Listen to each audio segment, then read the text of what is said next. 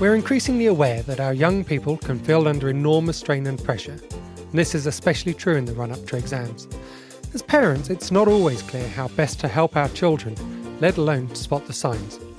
Hello and welcome to the Revision Report podcast, brought to you by The Study Buddy. I'm Nathan McGurl, the founder of The Study Buddy.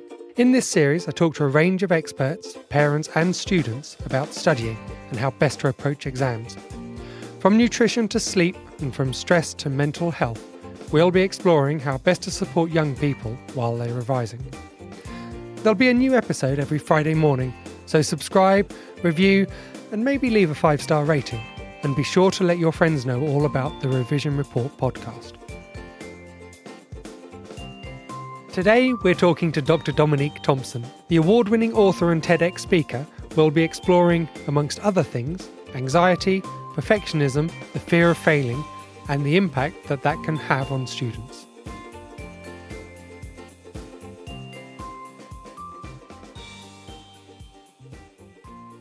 Hi, Dr. Dominique Thompson. Dom, thanks for joining us. Thank you. So I wanted to start just by asking you about your school days. What was your favourite subject and how did you find exams and revising? Oh, right. Okay. That's going to be harking back quite some time. Do you want me to start with the favourite subject? Let's do that. Oh, well, I mean, obviously my favourite was lunch, but if I had to pick a topic, it was probably biology, which is a little bit predictable. It does make sense, doesn't it, Doctor? It really was. And I think I just liked understanding how things worked. And I guess that curiosity hasn't left me. I always like to know the whys behind things. So I would say biology was probably my favourite topic. How did I find exams? Well, exams are stressful. They've always been stressful. Everybody finds them stressful to a greater or lesser degree.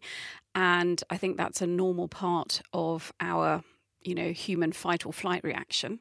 You can't get rid of that. So it's about being as prepared as you can, pacing yourself, and perhaps we'll talk a bit more about what else you can do to get through exams a bit later.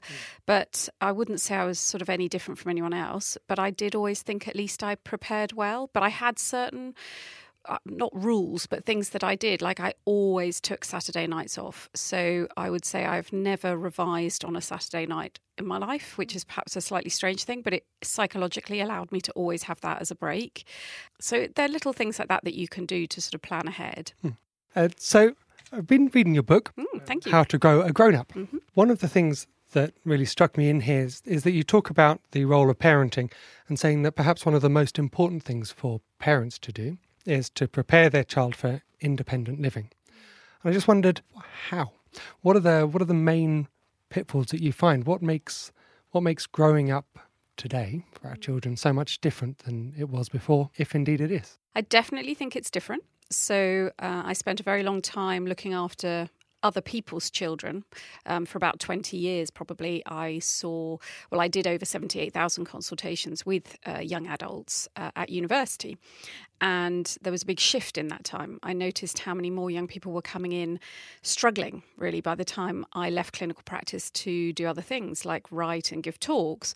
I was noticing that almost every single consultation that I was doing had a mental health element to it or was primarily for a stress-related or distress-related issue. So I did start to ask myself what was going on and why was this so different from when I started. And there are definitely some things that are very different now in the 21st century that young people are immersed in, but perhaps haven't got the time or insight to see what's going on around them, of course, because they're experiencing it, they're living it. And so I had the luxury of having a bit of time to think about what was going on for them. And 2 or 3 of the main themes that sort of keep coming up are to do with a really significant fear of failure. They're terrified of getting things wrong, terrified of letting people down, really, really trying to be the best all the time. So there's a real significant increase in perfectionism, which has been shown in studies done by psychologists. And we're also seeing this competitiveness that runs through everything in their lives now. So absolutely everything has become a competition, and it feels like it's a sort of never-ending treadmill of what will people think of next to make a competition. You know, we've made everything okay, starting with the cooking and baking competitive, but we even have, putting on your makeup is now competitive. It's a very strange world that we're living in right now. So those elements all coming together on top of the usual kind of pressure to do well at school, do well in exams, maybe choose to go to university or go into the workplace, all of those things feel like they're sort of ramping up the pressure on a generation where you magnify all of that with social media. So then all of those pressures, competition, perfectionism are under the spotlight with being posted on Instagram or Snapchat and so on. So there's this just enormous pressure on them that definitely wasn't there before. And I think that is playing a part in what is going on for their stress levels and well-being generally. I think the fear of failure bit is so interesting. To compare that to, as a parent, consider it part of the job description to protect my children, to pick them up if they fall down, to shelter them to a greater or lesser extent in ways that I would look back and think my parents did for me, or didn't do for me rather. And how far does that have an impact? Are we as parents going too far in trying to protect our children, do you think? Well, I mean, it's a really interesting kind of philosophical discussion is what does it mean to be a parent? And I always think if you boil it absolutely right down, there's a very, very basic answer, which is to ensure that your children can survive and thrive without you there. So you've got to get them to the point where they can manage to live their lives and hopefully do well, but survive initially and then thrive without you. So that's the most basic level.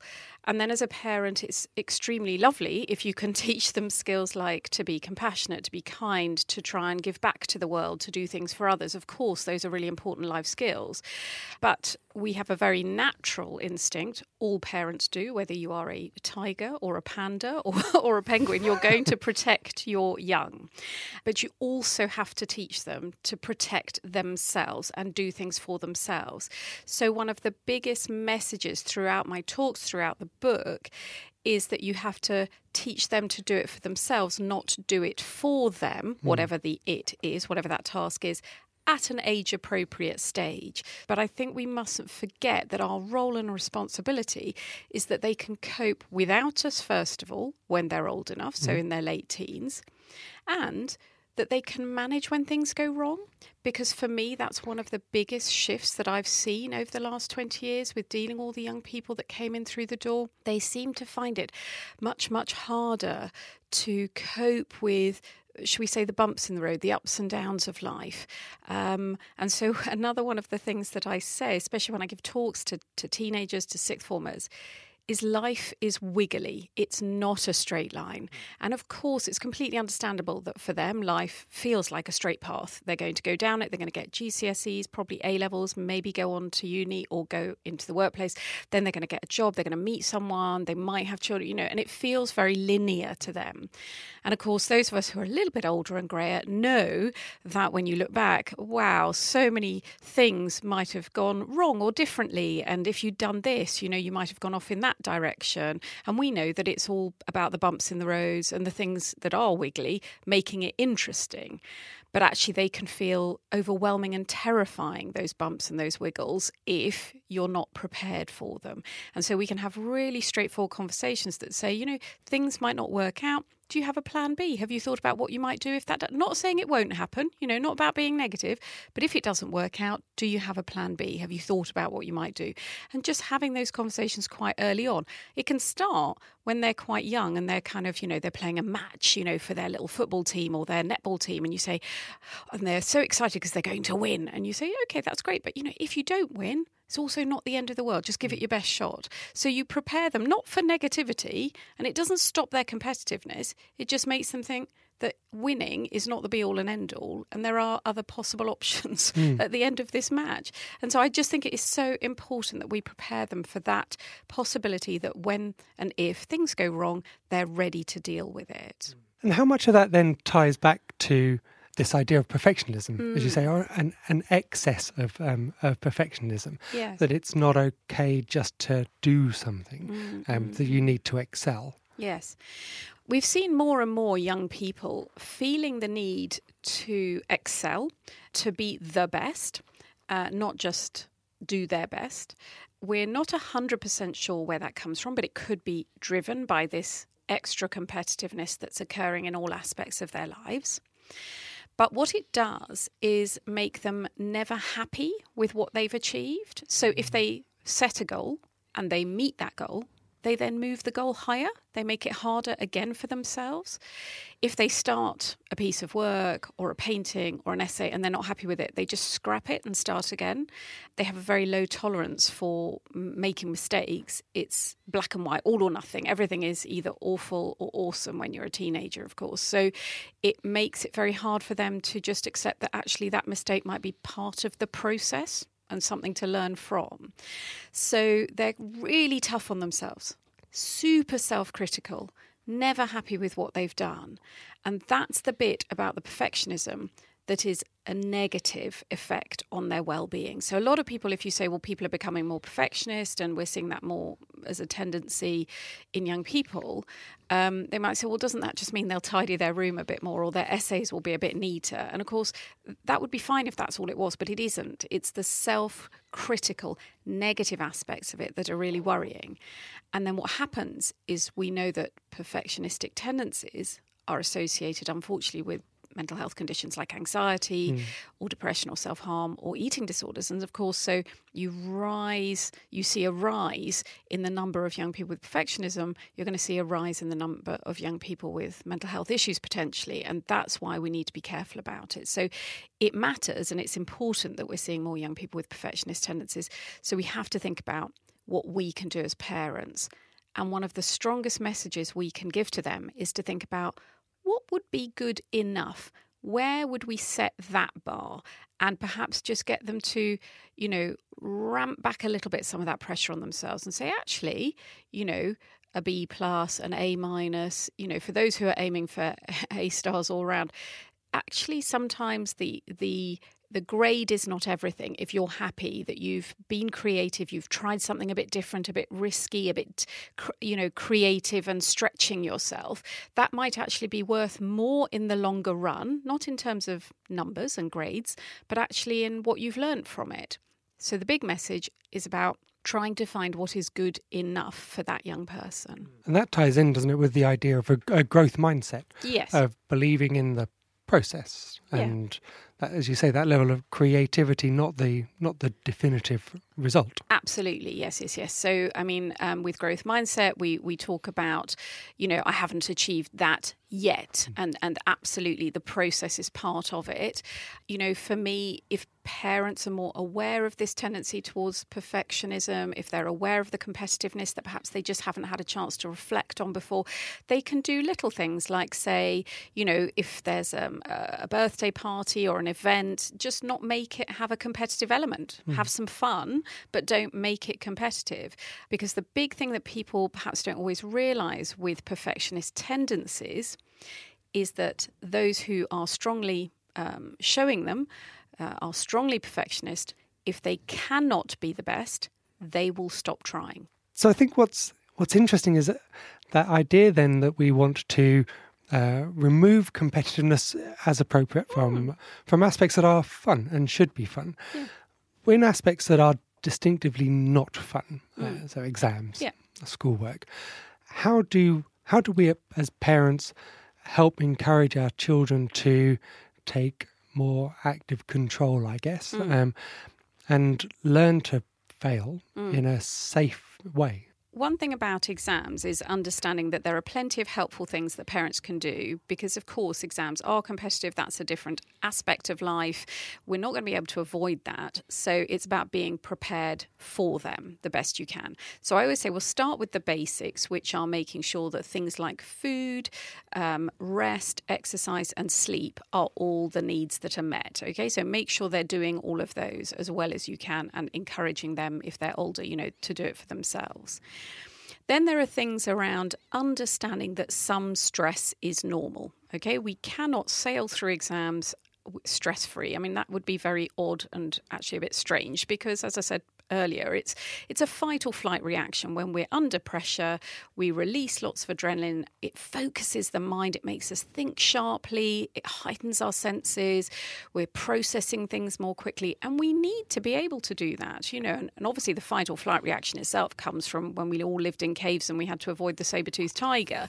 But actually it's still there to help us in times of stress. You're not going to get rid of that. You kind of don't want to. That's okay. A little bit of stress is fine because it focuses us. If, however, your young person is overwhelmed by stress, they're not sleeping for days at a time, they're losing weight, they've lost their appetite, they've stopped eating, that's not helpful. And that's when you need to sort of sit with them and address, well, what exactly is going on? What are they worried about? Are there things that you can do with them, like help them with distraction type techniques, which are brilliant and really simple? Say if you have anxiety, there's a distraction technique whereby anywhere you are and no one can see you doing it, you can look around the room and think, right, what can I see that's green? And then you, in your own mind, are thinking, right, I can see a green book, I can see green shoes, I can see a green bin or something like that. And then you take yourself through those. And those are techniques that kids can learn and do on their own, whether they're sitting on the bus or in an exam. And those distraction techniques are well recognised and really helpful and useful. So there's practical things you can do. If they're saying they want you to help them a bit with their studies, which they may not do, but if you want to be helpful with studies, again, the big message, you're not doing it for them, okay? You're not doing the exam, you don't need to do the revision. But you can do things that are practical and useful, like if they've been learning about a topic, just get them to tell you about it, because telling someone else about a topic is a really good way to revise it. So they can tell their 5-year-old sister about it as well. I mean, it doesn't matter who, but explaining it to someone else is a really practical way to learn. You can just make sure they're doing things like having breaks, because, of course, no one learns well for sort of sitting 8 hours at a time at a desk. So making sure they have blocks of, say, 50 minutes or an hour, and then go and do something else completely different for 10 minutes. Walk outside, run up and down the stairs, watch YouTube videos of cats falling into toilets. I mean, it doesn't really matter as long as they do something else for those 10 minutes. And you can be helpful, but you don't have to be over-involved. And in those ways, they can be preparing for their exams. They can feel they've done their revision in bite-sized chunks. They're getting their sleep. They're eating healthily. They're getting outside, which is really important to get some fresh air sometimes. And then if you do want to listen to them talking about their topic, they can tell you about their topic. They can show you what they've done that day. You can be involved, but remember, you're not doing the exam. So I think those are some helpful and just practical things that parents can do. So I wonder whether, in looking at creating that level of trust we talked about before, the parent trusting that the child will do what they need to do, that actually there's also an element of modelling behaviour from the parent as well. So in creating this impression that I only want my child to succeed, should we be doing more to, I don't want to go as far as to say celebrate our failures, but to be open about the fact that actually my path was wiggly. Yes. It wasn't linear and straightforward. Yes. So I'm a big fan. It's not about celebrating. I know some people say that that's the next step, really. I'm just open about it. So, I mean, in the past, say I went for a job on a board to be a, I don't know, non-exec or something. I didn't get it. And I came home and, my little boy came home that evening and said, "How was your day?" I said, "Oh, well, I went for a job interview, but I didn't get it. But I'm okay with that. I gave it my best shot and I'm happy with that." And he was like, "Oh my God, are you okay, Mummy?" I said, I'm fine, but thank you for asking. And he moved on, because kids are like that. They're like, "Oh, she's fine, good, I'll move on." And I think the important thing is that we talk about the stuff that doesn't happen or that goes wrong within reason. I'm not talking about going into massive depth about your relationship breakups and things like that, but just the fact that, if you, I don't know, went for a bid for a bit of work, or you, I don't know, wrote a paper and it didn't get published, or you wrote an article and it got lots of corrections, just talking about the normal ups and downs of life is so normalising for young people. It just becomes part of the fabric of the background. They don't need to worry that the first time that something goes wrong for them will be the first time that mum or dad have ever had to deal with anything like this. And it might be that, oh, do you know what? It took me 3 goes to pass my driving test. Or, the first time I tried to get a bus, I ended up in the wrong direction, or whatever it is. All those funny little things that we kind of don't really think about anymore are just part of normalising the ups and downs. And I wouldn't, we can call them failures, we can call them the sort of life experiences, learning curve, whatever you want to call it. But the point is, we're saying that it's part of life. So I think that's a really important thing that we can all do. And it doesn't take long. It's just part of everyday life, isn't it? It's part of the conversations that we have. I think you have to be a bit selective. Obviously, not trying to stress your kids out, but it's just the normality of stuff. I think that is super important. But there will be times when actually things do go on, things will spiral out of control. What would the advice be to parents in those situations where, in the approach to exams, maybe an overzealous student working too hard and is becoming weighed down by anxiety and stress? What should we do? Sure. I mean, there comes a point, and it might be that, as you said, they've stopped sleeping completely, or they've just stopped eating, they're losing weight, they're over-exercising to compensate for their stress. You may pick up on some unusual behaviours, secret eating, secretive behaviours generally that have gone up. The point is that there's a change in behaviour and it seems to be overwhelming or worrying. I think that's when it's important to look for professional advice. You might start with a website. There are plenty of good websites out there that give good advice about dealing with exam stress or dealing with anxiety specifically, if that's the problem. If it's self-harm or something, that feels as stressful as that for you to have to manage, there are specialist websites. So I think it's always good to go online and get some reputable advice. And there are websites, as I said, like Young Minds or Mind are very good. There are plenty of sort of self-harm support ones, eating issues, such as BEAT or anorexia bulimia care. So there's lots of national advice out there. If that's not enough, I think the next step is to talk to someone. Depending on where the problem is, you might think, well, I'll talk to their teacher. I'll talk to a school counsellor. I might just get some professional advice as a parent talking to the people who work around the young person.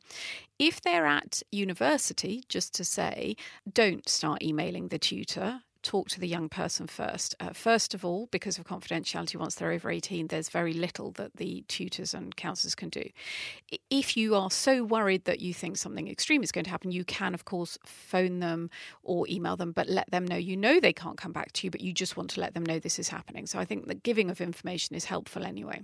It is fine to talk to your GP about stuff like this. It is exactly what GPs can be helpful with, this sort of early intervention for something related to psychological or emotional distress. GPs are really good for that sort of thing.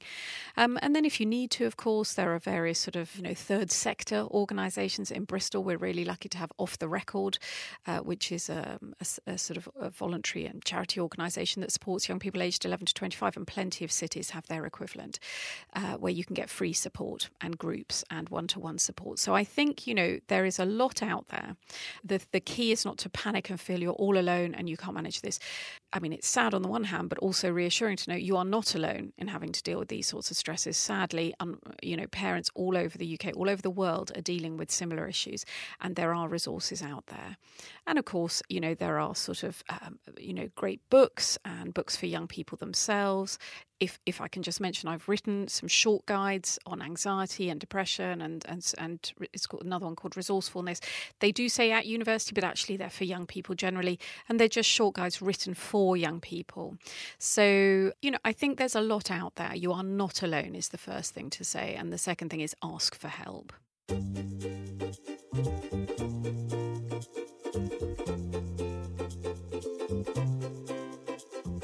Thank you so much to our amazing guest, Dr. Dominique Thompson. What an interesting talk that was.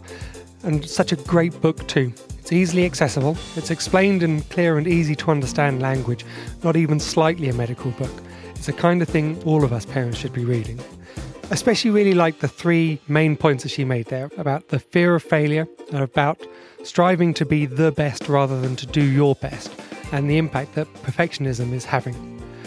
One of the things I'll certainly be taking away is that distraction technique as a way of taking a moment to take stock and just keep things in perspective. Also, thanks very much to you for listening to the Revision Report podcast. We want to make sure that everyone who can benefit from this podcast is. So please subscribe, review, and if you like what you heard, leave a 5-star rating. Oh, and don't forget to tell your friends all about it. Speak to you next week for another episode of the Revision Report podcast.